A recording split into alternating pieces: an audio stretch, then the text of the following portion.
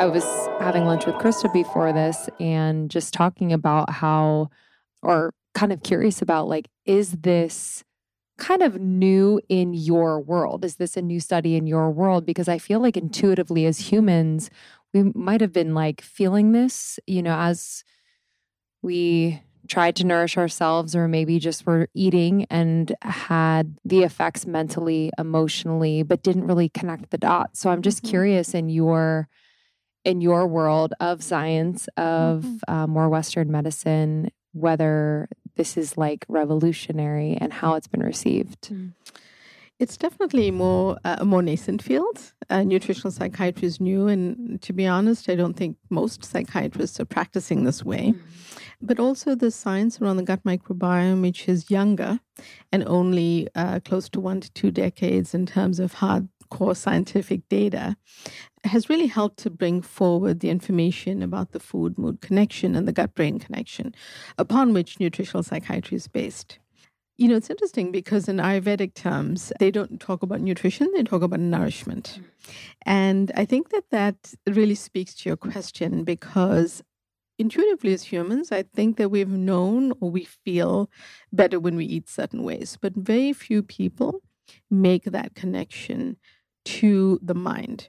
We often think about how we eat in terms of our waistline, or the number on a scale, or type 2 diabetes, family history of hypertension, but we're not connecting it to mental health. And I think that is where it's powerful to understand that there's so much power at the end of our fork and that we can control it. It's such an autonomous process. So I'm hoping more people will want to do this and join my mission. What was your journey to this? Were you in medical school? Like, were you studying psychiatry? What was that moment and journey where you were like, okay, this is what I want to do? It came early on. There were two aha moments, so to speak. One was early on in my career as a very junior resident. A patient came in and kind of yelled at me for causing him to gain weight. And I knew from the data I was looking at and the visits on my screen that I could review that I hadn't caused him to gain weight, even though I did prescribe an SSRI, which we know one of the side effects is weight gain. But it had been too short a time, and he'd read the side effects and was blaming me. So I was definitely timid, and I said to him, "Tell me, Bill, what did you put in that 20-ounce Dunkin' Donuts coffee that you're drinking?" Because, of course, it's a favorite in Boston. And as he told me, I was able to enter on the computer what it was. And I'm not much of a calorie counter, but this was, for me, an easy way to explain something to him. And I said, from that 1/4 cup of processed creamer, which kind of has junk in it, and 8 teaspoons of sugar, which you don't realize because someone else is adding those number of packets for you, you're consuming this number of calories every day. And I bet this is even before you've eaten your breakfast. And he said, yes, this is what I drink every single day. But his eyes lit up because when I showed him the empty calories, he saw something he could change. And, that was one of my first aha moment, because I saw that he could see and he felt and could see an action step. He could see something that he could do, and he was in control. So we then worked together to make small tweaks to what he was doing, and had a long-term therapeutic relationship where he didn't need a higher dose of the Prozac. He, over time, is able to include lifestyle measures and exercise more, eat healthier, and eventually lost some weight.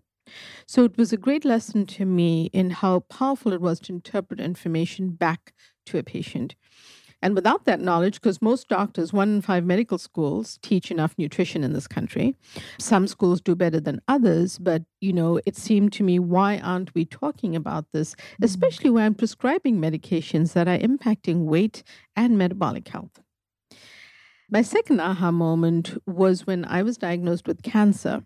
And I was facing my first chemotherapy treatment. And for the first time in my journey, I was feeling tremulous and anxious. And this was a new feeling for me. And I had already started and founded my clinic at Mass General in nutritional psychiatry. And I thought, part of the fear was I knew the side effects that I was facing. And on the morning of my first treatment, it dawned on me, why am I not doing what I tell my patients to do every single day? Why am I not leaning into what I know? Mm. And that's when I just upped everything I was doing in terms of my diet, my nutrition.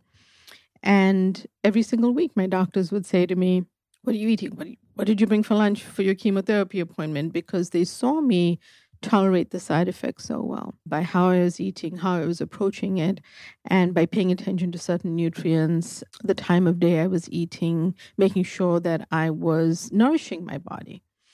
And so it unexpectedly was another lesson for me that this is a very powerful tool for people to have. I'm actually so curious what that looked like when you were doing chemotherapy and what you were eating and the time of day and why that mattered.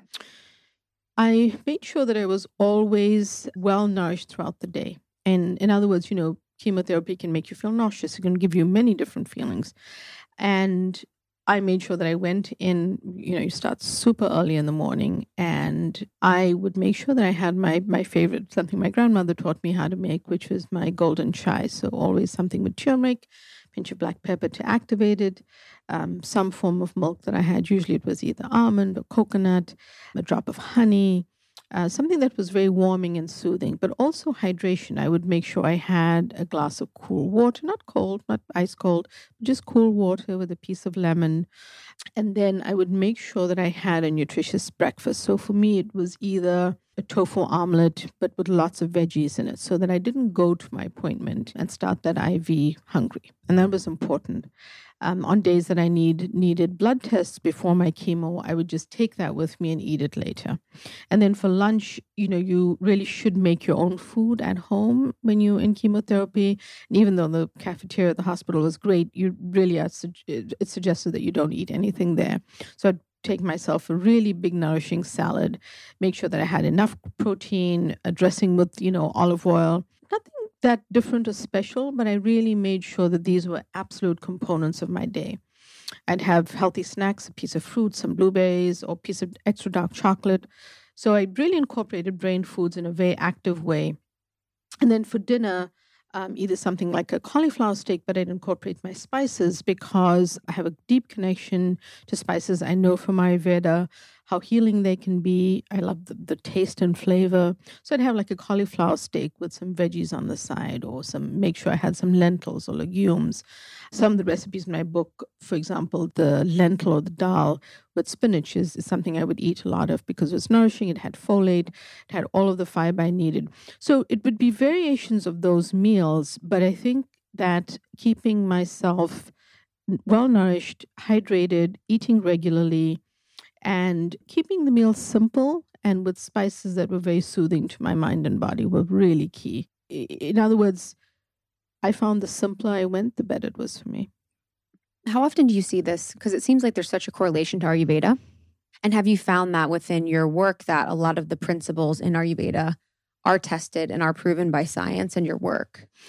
I think the fields are sort of separate, right? So I'm not a practicing Ayurvedic practitioner, but I know some of the principles, and I definitely think there's this overlap. I think that what nutritional psychiatry has done is, through the science behind the gut microbiome, we've been able to show that there's a real impact on what you eat and the impact on the gut microbes. And they are such a huge component of our system. So I can't say, well, Ayurveda speaks to many principles around spices, foods being warm, and timing and things like that. I feel like what the gut microbiome has done and the science behind it is it complements these sciences. For example, Chinese medicine, for that matter, has also for eons been speaking about various principles that are holistic and integrated. I feel like all of this is now coming together. When I was still in training, an example of this is Herbert Benson brought forth the Mind Body Medicine Clinic at Mass General. And it used to be a very small center that talked about mindfulness and the connection of the body, mind, and spirit. And it has now grown to one of the most popular clinical services at Mass General. He passed recently, and, it's been funded by the Red Sox Foundation and others. They've trained clinicians all over the world in mind-body medicine practice. I think everything has a trajectory and a time.